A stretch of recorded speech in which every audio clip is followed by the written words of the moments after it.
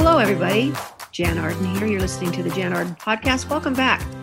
You know, never shall it be said that in a week's time, the entire world can spin on its axis. I mean, what existed when the three of us got together last week and spoke is a completely different conversation right now.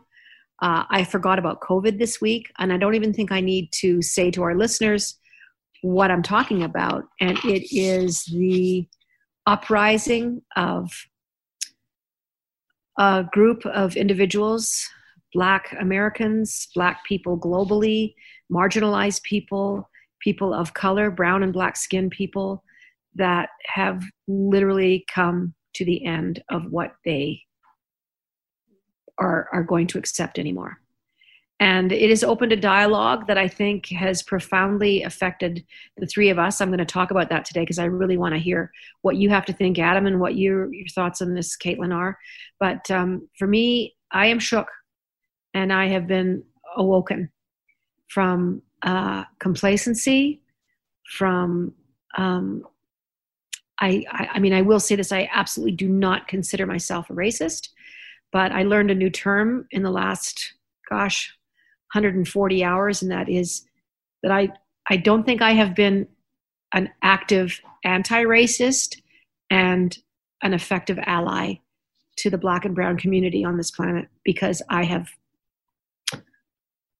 been quiet and I haven't participated, and I haven't turned that switch on in my life where I need to effing care and I need to stand up for people on social media, around a dinner table, in a restaurant, when I'm standing on a street corner overhearing people telling terrible jokes, any kind of racism publicly. I've been quiet. Anyway, that's just how I'm going to start the show off. Really, we welcome you all in. We're going to, try and have really candid conversations about this today. And I know we feel inundated, but we should feel inundated. And I don't want this conversation to stop today. This is something that needs to be part of our lives and part of our conversation from here on in. Caitlin? Yeah, it has been such a wild week to see the culmination of so much pain and so much anger and mistreatment for so long. And it really does feel like now is just so the time for anybody who is bothered by this to stand up and say that you don't want to see this happen anymore. If you're a good, decent person, if you value the fair and just and appropriate treatment of people, you're just not going to sit here and leave the heavy lifting to be done by everybody else anymore. And I think that's really what it is that the Black community has understandably been doing all the heavy lifting, and they're understandably so tired. They've been doing this for so long, and 400 years, basically. Yeah. And I think that we talk a lot about, Canada and the US, we're connected by this giant border. The US is this big cultural powerhouse that influences so many things through movies and Hollywood. And they're always just kind of this big situation in the room for Canadians. And so sometimes we like to say, and it's true in many ways, like we're better here, it's different here. And it is different here. And in a lot of ways it's better here. But saying, well, it's better in Canada is our own form of problematic handling of our marginalized communities, because it makes them feel like the problems that they have been experiencing their whole life, like their own truth, their experiences with racism and mistreatment, are just being brushed aside by people who haven't been impacted by it at all. And I work on a morning show in Toronto, and we talked about this all week long. We did Blackout Tuesday on our show. We broke format. We did 16-minute long breaks. The co-host on our morning show is named Jamar McNeil. He is an African-American from the U.S. He has had horrible situations involving the police. When he was living in the U.S., he talked about it openly. He experiences racism in his life and has. And we received texts while we were talking about it that were supportive and wonderful and great. And we also received texts during our show that were not, that were shut up, play the music, quit your whining.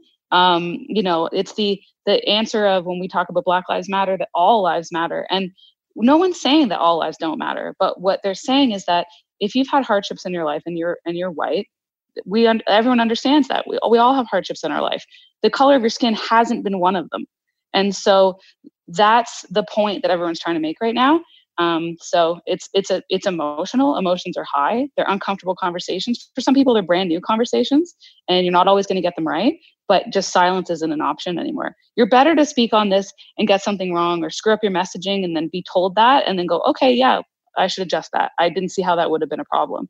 Than to sit there and say, well, I'm afraid of getting lambasted, so I'm just not going to say anything. Yeah, those days are over for me. Adam, you have kids. You have 2 little girls. And obviously the blanketed coverage of this is so necessary. And it's been so, it's been a pendulum of emotions for us to watch the police using so much brutality, but also in some instances, some real tenderness and some real moments of solidarity with the people that they are serving. How do you talk to your kids about this? And obviously this has been going on for 9 days now. We're going into day 10. What are your thoughts? I just want to start by saying I cannot believe that in 2020 this is going on, that racism is alive and well. It's very shocking and upsetting for me to see this. I know that racism exists, but the amount of racism that has come to light and the fact that this is happening Do you think you've been blind to it, Adam? I mean, obviously it is a huge systematic problem. And it's interesting for you to hear you say it that way, that you thought it was kind of status quo, kind of somehow had been slowly being solved. Are you shocked at how unsolved and how horrendous racism is?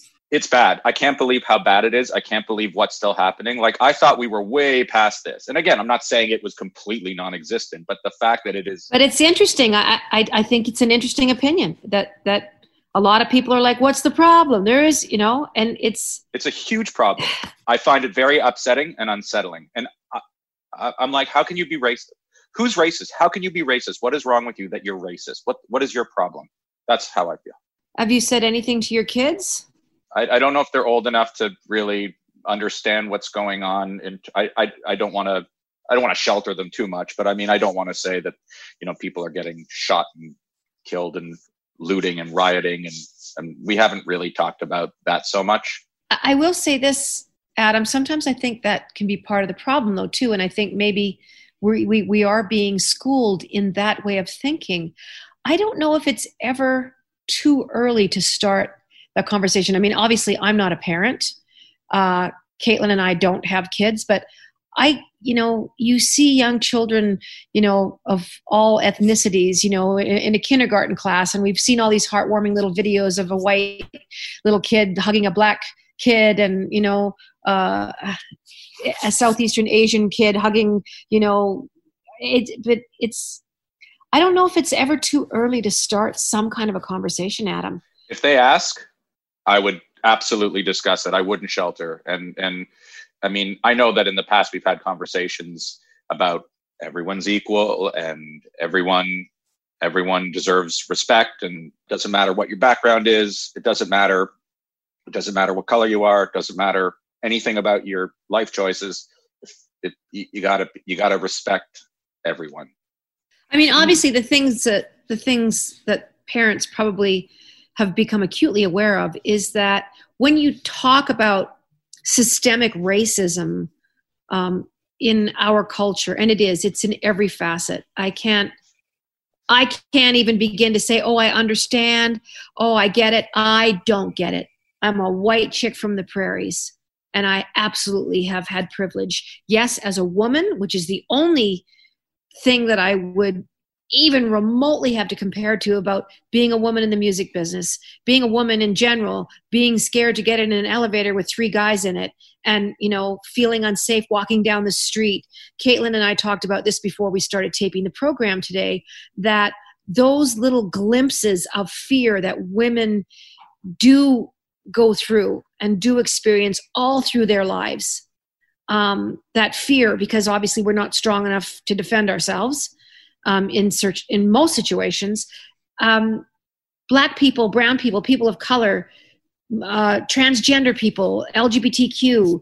I mean, these are people that live in a state of fear 24/7. Yeah. So this is what I mean by being awoken to this. And my point being is that you as a parent, Adam, now we realize that your actions, how you and your wife navigate racial inequality, your kids, that's where they learn. When you see these angry guys running down the street or, pushing people down. There was a clip yesterday of this officer pushing this old guy over and his head smashing on the ground, and he just walked past him. And we can get into that a little bit more on the next break, because there are some really important insights being made right now into policing, the amount of money that's spent on policing, the amount of our tax dollars that we spend on policing, and how ineffective it is in many, many situations. And that's part of the new conversation that does need to happen about how can we support people? How can we turn concern into action? I think that's going to be a huge step in the whole situation that we have going on right now moving forward, for sure. That image that video, I think as of today, has been viewed more than 42 million times, of that man being pushed over by the Buffalo police. It really caught on. Well, the irony, and we will quickly go to break here, but this was an elderly Caucasian gentleman that was pushed over. Mm-hmm. So it just is anyway, we got lots to talk about today. I'd love to say, we want to keep it lighthearted, but we also want to have a conversation that is very pertinent to all the other questions that you guys are asking out there. I'm afraid of doing the wrong thing. We're going to talk about that when we come back. You're listening to the Jan Arden Podcast. Welcome back to the Jan Arden Podcast. I'm here with Adam and Caitlin, and a lot has happened this past week. We've been talking about the unbelievable movement, the awakening, I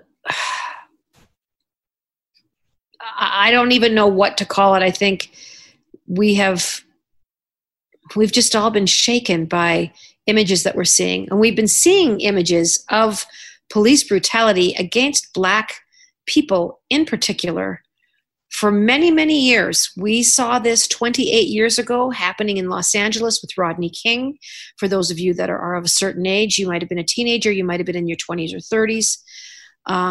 Rodney King was a Black gentleman, beaten by, I believe it was 7 or 8 officers again, within inches of his life. And the entire United States erupted. And I think a lot of us felt at that time that the momentum was there to stop the brutality. And you have to understand that this preceded any kind of cell phone, any kind of social media. And yet someone had managed to capture Rodney's beating on a VHS recording, like they recorded it on a handy cam. So, there's been some really interesting images coming out about racism being pictured as a mountain, and on the very tip of the mountain, maybe 2 or 3%, they're saying this is the racism that's actually been caught on footage, and the mountain, the iceberg, so to speak, that's underneath the water is the racism that we do not see every day. And Caitlin, you made a very good point of, just the stuff that we're seeing, the footage that we're seeing. And you were talking about Jamar's, getting back to the colleague that you work with on the radio show, mm-hmm. of his experiences. And as he is giving his testimony of difficulties and the crap that he has faced his entire life, he's getting texts in real time of people telling him basically to shut up, quit whining, and to go away. And this is what people don't understand about racism. Someone would, and even those people sending those texts would say, I'm not being racist. I'd say that to anybody. So how do you speak to that? Well, I roundly block them. This week we called them out on the air specifically to say to the listeners who, are hearing the story and sympathize and are empathetic, but don't know how serious and how pervasive it is, especially in Canada. It's the kind of meanwhile in Canada attitude that a lot of people can have, which is like, hey, at least we're not the dumpster fire of the US. And of course, hey, I couldn't be prouder to be Canadian and happier to live here. But we have our own issues, and they're sitting right here on our texts. So we wanted to make sure that we address that on our show, and also said, if that's how you feel and you don't like the content of our show, guess what? Radio is a free service in your home and in your car, and you control your exposure to it. So feel free to turn it off, and we don't need your texts. but also to share that reality with people and say, this is here. That could be your neighbor texting in. Yeah. And I'm not going to lie, I've received emails, even from the time that he joined our show, that I hadn't necessarily shared with anybody because they were horrible. And that was just simply the byproduct of an African-American joining our morning show. So like, I know it's here. I've seen it. I see the texts and the emails. I get them on Twitter. And I live on Twitter because of the nature of my job. So I see the police brutality videos. I look for content that is real and that is actually happening and hasn't been like edited within an inch of its life so that it's cleaned up. Because some news outlets do that, and I understand why they do that, but I don't think it doesn't accurately reflect what's going on. And the protests in the U.S. are horrible. It's horrible to watch this footage of this peaceful 75-year-old protester in Buffalo being knocked onto his skull and having a line of police officers in riot gear walk over his body and refuse him care. Just a bit of an update on that, everybody. Just going through the Twitter feed this morning, the gentleman was taken to hospital. He's in stable condition, the fellow that was knocked over. And the officer involved was identified. There's two, yeah. Yeah, the two officers involved, they have been identified, and I believe they are on a leave now and are not. They've been, I wouldn't say fired, but I think they are on some kind of an absence leave and waiting to see what the repercussions of their actions are, because obviously they were horrific. But I mean, the conversation has absolutely shifted to, it's interesting to me that the police brutality that is continuing throughout these riots, throughout these protests, many of them peaceful, that the police have gone into and literally pulled people's masks down and sprayed them. And I'm trying not to be one-sided here, but, we're all looking through the same lens at people filming. Everyone's being filmed. And, we have to speak to how policing is done in the United States. And you spoke to that a bit, Caitlin, of, we all want law and order, but we want law and order to be fair. And we want the people that are serving and protecting us to know who we are. And I think Black people in America, this is what they're asking. These police forces should be much more community oriented. These men and women that go in to do the policing, they should know the constituents in which they're serving. It's so militarized. I think you spoke to that a bit, Caitlin, and I'll just let you pick it up from there. Well, yeah, I mean, and in the case of that, the peaceful protester in Buffalo, that was not the first messaging from police, was that these guys have been suspended with pay. The first messaging from police 2 hours after that was released in Buffalo from the official statement of the Buffalo Police Department was that, there was a skirmish and a protester tripped and fell. So part of this cycle of violence with impunity is also then followed by a cover-up.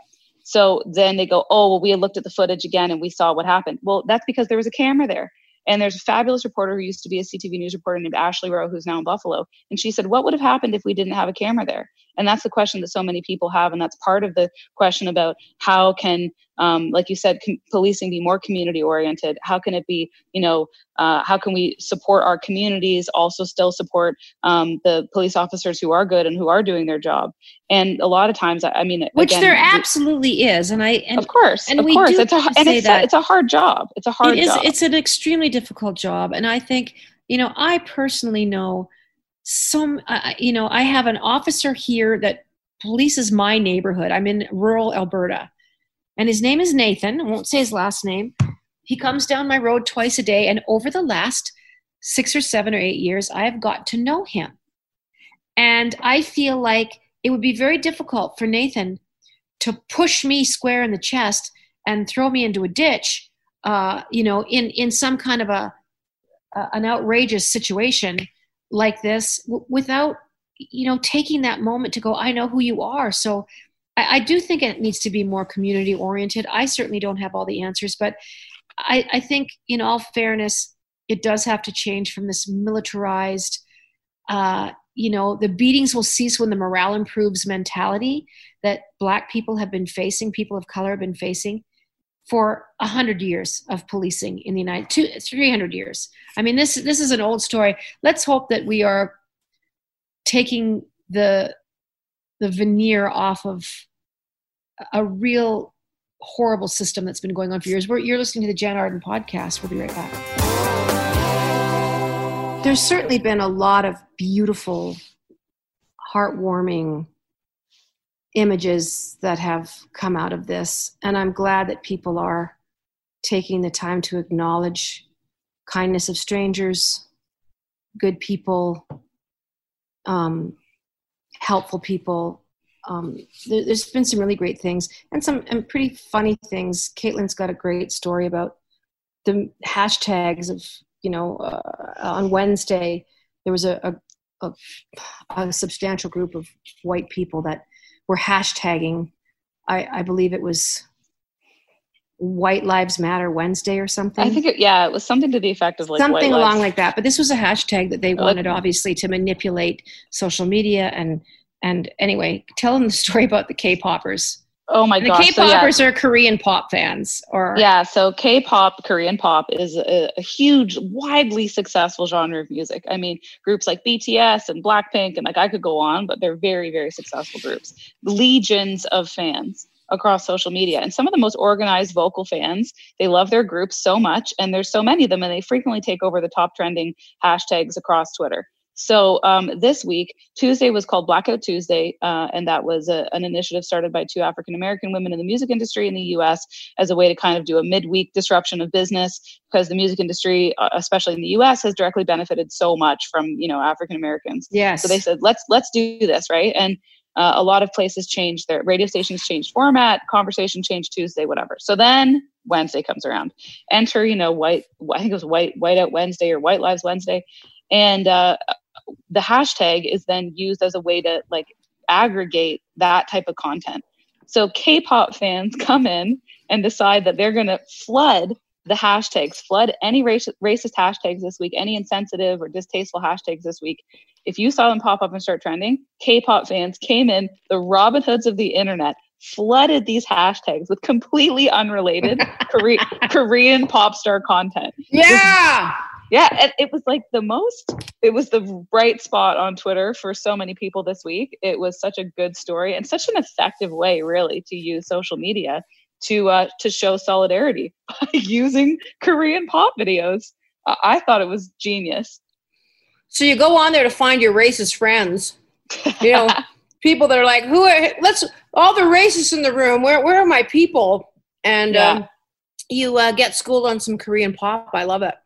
It was just, and like you were saying, it sort of touches on, if you have to find something to say, okay, well, at least I can breathe a sigh of relief here this week, it's solidarity. And what an unexpected show of solidarity on social media from, really, if I'm being honest, one of the most powerful presences on Twitter, which is K-pop fans. So that was kind of cool. I really liked that. Thinking that they're standing like shoulder to shoulder, computer to computer with people was kind of cool. The thing for me in all of this has been, how can I be an ally? How can I not be a cog in the machinery? How can I not be whiny or, how can I help? Like, I don't expect my Black friends to school me in what I can do. I know that I've taken this week to really take the time to educate myself. I've taken the lead of a lot of Black leaders in America, women especially, that have just said, if you want to know how to help, read this, this, this, and this. This is a book you should get. You should, listen to this. This woman's got a blog. And I have spent hours poring over stuff that I think a lot of people felt like, well, how do I help? I don't think I'm racist, and I don't want to be part of the problem. And I think what I've taken away, certainly this week, is, that profound grief that we all felt like this is so horrible to see this happen to any group of individuals. And I think most rational people absolutely feel that way.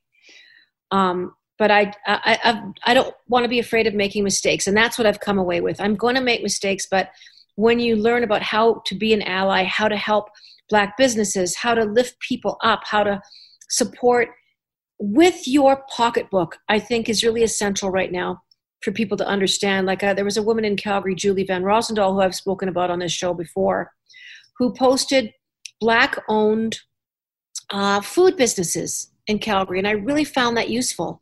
A lot of people that have restaurants and things that I never thought about it in my life, that could really use the financial support. And I find little things like that may seem really insignificant, but I think in the big scheme of things, how we're going to help lift this movement and to lift people of color into a much better life and a much more equal opportunities is financially and with our pocketbooks. So, if you can donate to Black Lives Matter, there's a lot of websites for youth and Black women and I would do your research and try and donate, and maybe we can even post a few links on the podcast Twitter, just things that I've done. Yeah, I think too, like a lot of it is also about like you said, like listening to other people and like believing people when they tell you about their personal experiences in their life, and realizing it's not a one-off. This isn't a chorus of people with one-offs. This is a systemic issue, and acknowledging that even though it's uncomfortable, it might change how you view the world a little bit, and perhaps make you a little bit more skeptical and cynical, and some feelings of negativity, that's okay. Like that's fine, because it's honest and that's what's really going on. And also here in Canada, that we still have a lot to work on, and also that we have a lot of concrete things we can do, like collect more accurate data on police interactions with people of color.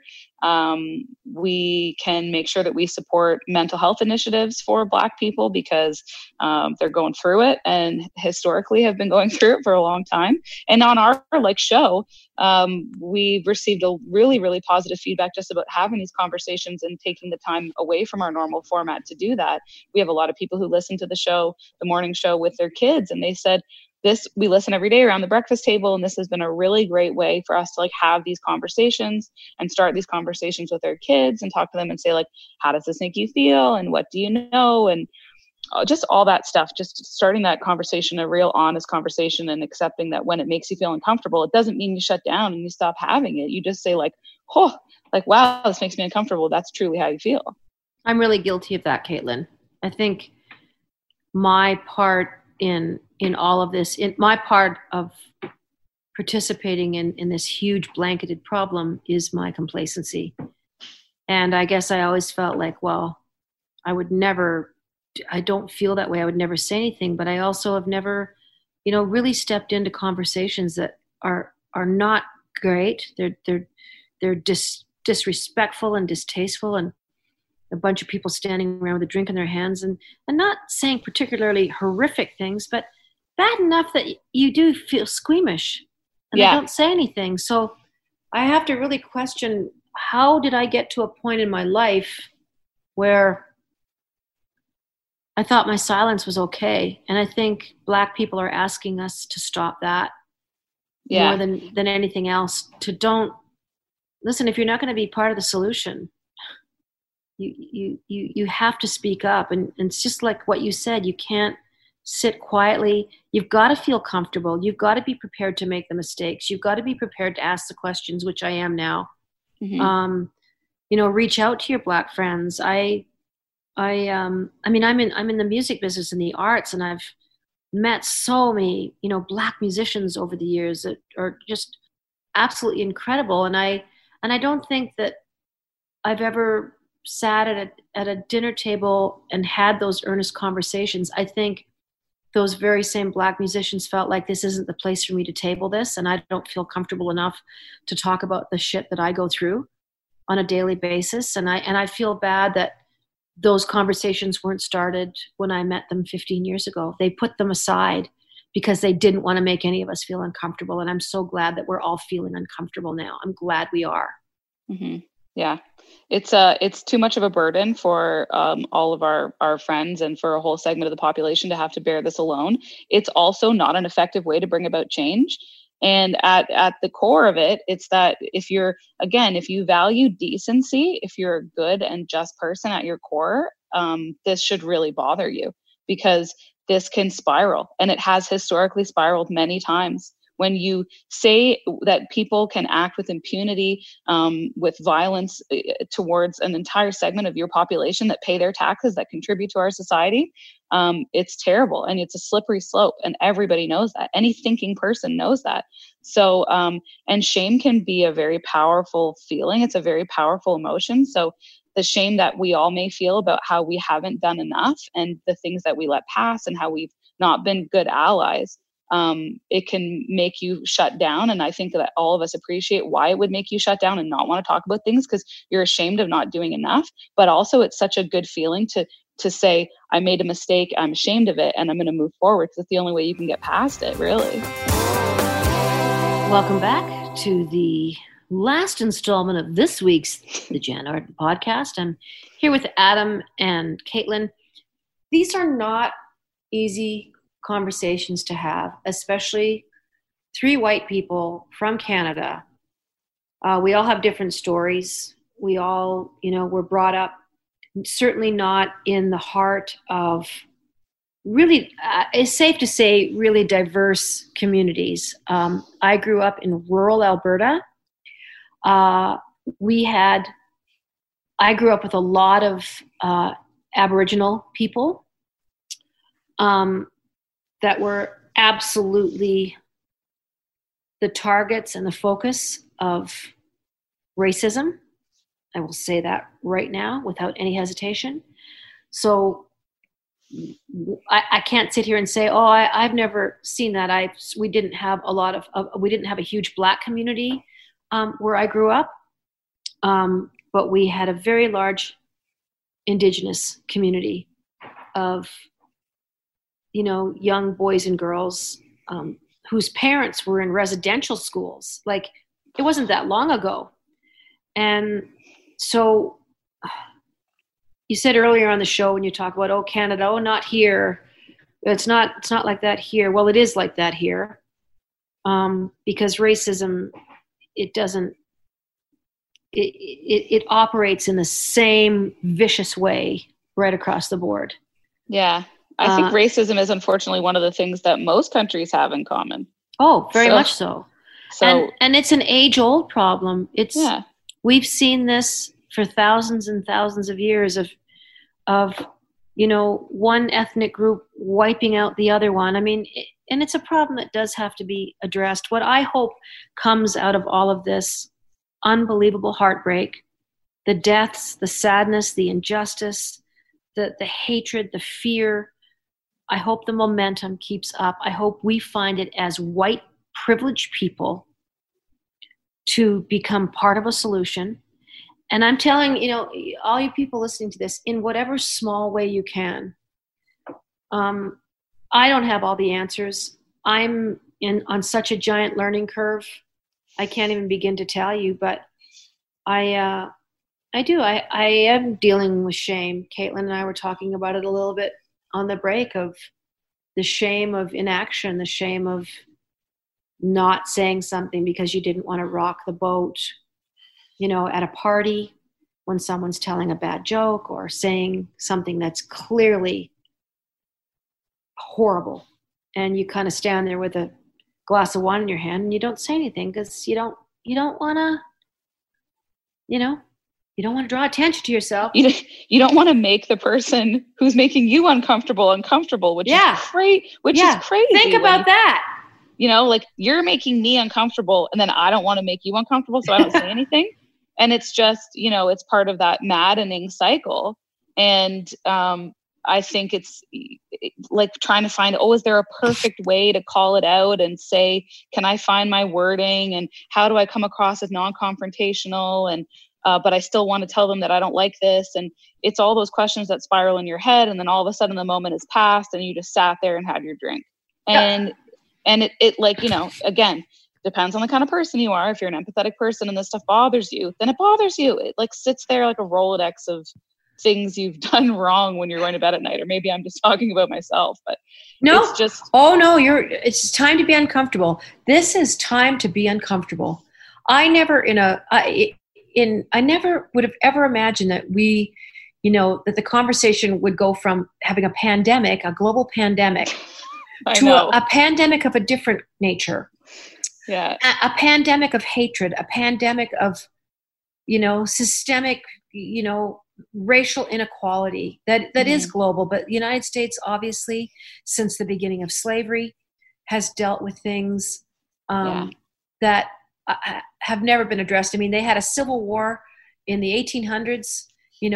President Lincoln at the time was doing his best to, literally say to his people that he was governing, slavery is not right. Yeah. And we are going to fight each other over this issue, and we are going to free these people. Yeah. Because it's not right. But, as I've heard so many Black leaders say in this past 10 days, they have never really been free. And they've never really experienced the freedom that you and I and Adam experience walking down the street, going into a store. I have a Black friend in Halifax. I have a few Black friends in Halifax. And my one friend in particular, she said, Jan, I would never wear a hoodie into a drugstore. Like, I wouldn't wear a hoodie into Walmart. I'm like, what?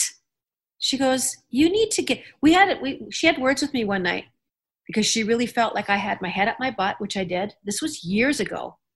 And she said, you have no effing idea. I said, you wouldn't wear a hoodie. And I'm so stupid. I'm just like, well, why? She goes, I'm already followed through the store. As soon as I walk in, I have somebody, store security, following me. 9 out of 10 times. Mm-hmm. I was just ignorant to it, Caitlin. I was ignorant to it. I think we feel this, I don't know if sometimes, the whole, when the whole Me Too movement thing started, I found it frustrating frequently to have, silence from a lot of guys in your life when you talk about your own honest experiences you've had of being treated differently or mistreated horribly for being a woman and not having the same opportunities in life and to make the same amount of money as men, and et cetera, et cetera. And I would find it so frustrating when I felt like they were dismissive of your experiences. Like, women have come a long way and it's not that bad anymore, et cetera, et cetera. It's the same thing. And that's one of the things I'll try to draw upon for myself when we have these conversations now, and say, like, that made me feel horrible when it would happen and when I would overhear it happening on television. And so now it's that careful wording of, I can't possibly understand. You have to choose not to wear a piece of clothing when you go through a grocery store or drugstore because someone's going to assume that you're trying to steal something. Like, it's horrible. Well, just the small stories that were so unbelievably hard to believe in my mind, things I have never, ever had to consider in my entire life. Like I touched on earlier in the show, yes, I've absolutely stepped out of elevators. Yes, I've absolutely been scared in a covered parkade, coming out of a movie. Yeah. I've had those real fears. Well, this is what a Black person, a brown person feels like all the time. And I don't know how they make the adjustments to make their way through lives. So, as we sort of wind down this particular podcast, I think we all have to look into our hearts and figure out what it is that we can do. We can't be afraid of making mistakes. I think the time for political correctness needs to be set aside a little bit. And what I mean by that, I hate it when people hide behind the guise, oh, everyone has to be so politically correct these days. You can't even say anything these days. No, you can't say what you're saying because you're being racist and you're being ignorant and you're being a horrible person. So don't let people do that to you. Like, use that. But what I'm saying is we have to set aside the possibility, and you touched on it, Adam, you touched on it, Caitlin, about being uncomfortable, being surprised that this is happening. I think we have to change how we've been, because how we've been making our way through our lives has not been working for a great majority of the human beings walking this planet. Yeah. Well, that's the thing. You're like, okay, so this hasn't been going particularly well, obviously, for huge segments of the population. It's clearly a weak spot in many societies, and it's an area that we have so much room for improvement on to improve people's like their day-to-day lives, their ability to get ahead in life, their ability to have autonomy and safety in their communities, like stuff that just makes society better, makes all of our lives better. So it has to change. It has to change. And even if you are not Black yourself, living in a better society is better for everyone, period. Living in a more empathetic society benefits absolutely everybody. So that's why it's so bothersome to see so many unfair things happening around you all the time. And I think that's why people are so fed up. And that's why you're seeing these massive protests now all over the place, is because this is just one more way that the deck is stacked against so many people all the time. And it's so unfair. And if unfairness bothers you, this is a huge piece of it. And, there's going to be protests happening this weekend. There's one planned today in Toronto.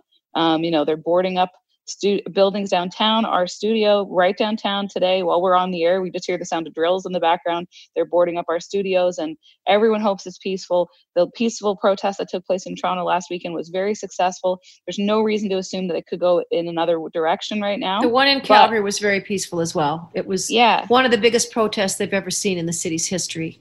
Yeah. And I have to say that it was, people of all ages, people of all ethnicities. And I thought it was handled superbly well. Yeah. And I think that's like all this stuff, that this is part of that huge systemic unfairness that is bothering people all the time. It's giving them anxiety. It's making them unhappy. That's why you're seeing so many people taking part in these protests, is because it's all part of the same horrible unfairness. And and that's why you're going to see so many people on the streets probably for weeks to come. I hope that protests get more peaceful as time passes. They will. Yeah. Maya Angelou said a wonderful thing. She said, every storm runs out of rain.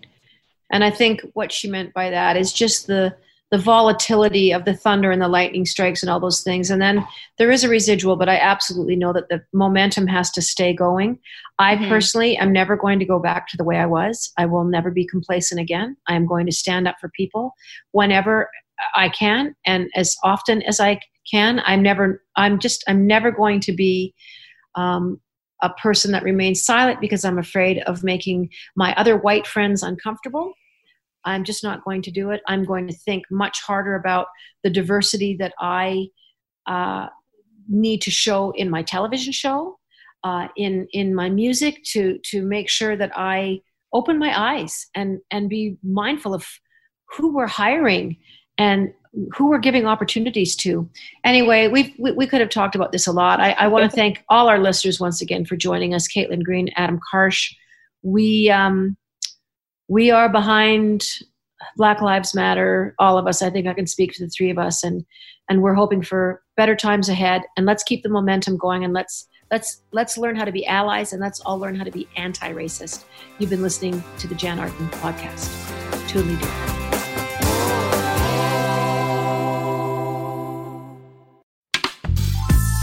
This podcast is distributed by the Women in Media Podcast Network. Find out more at womeninmedia.network.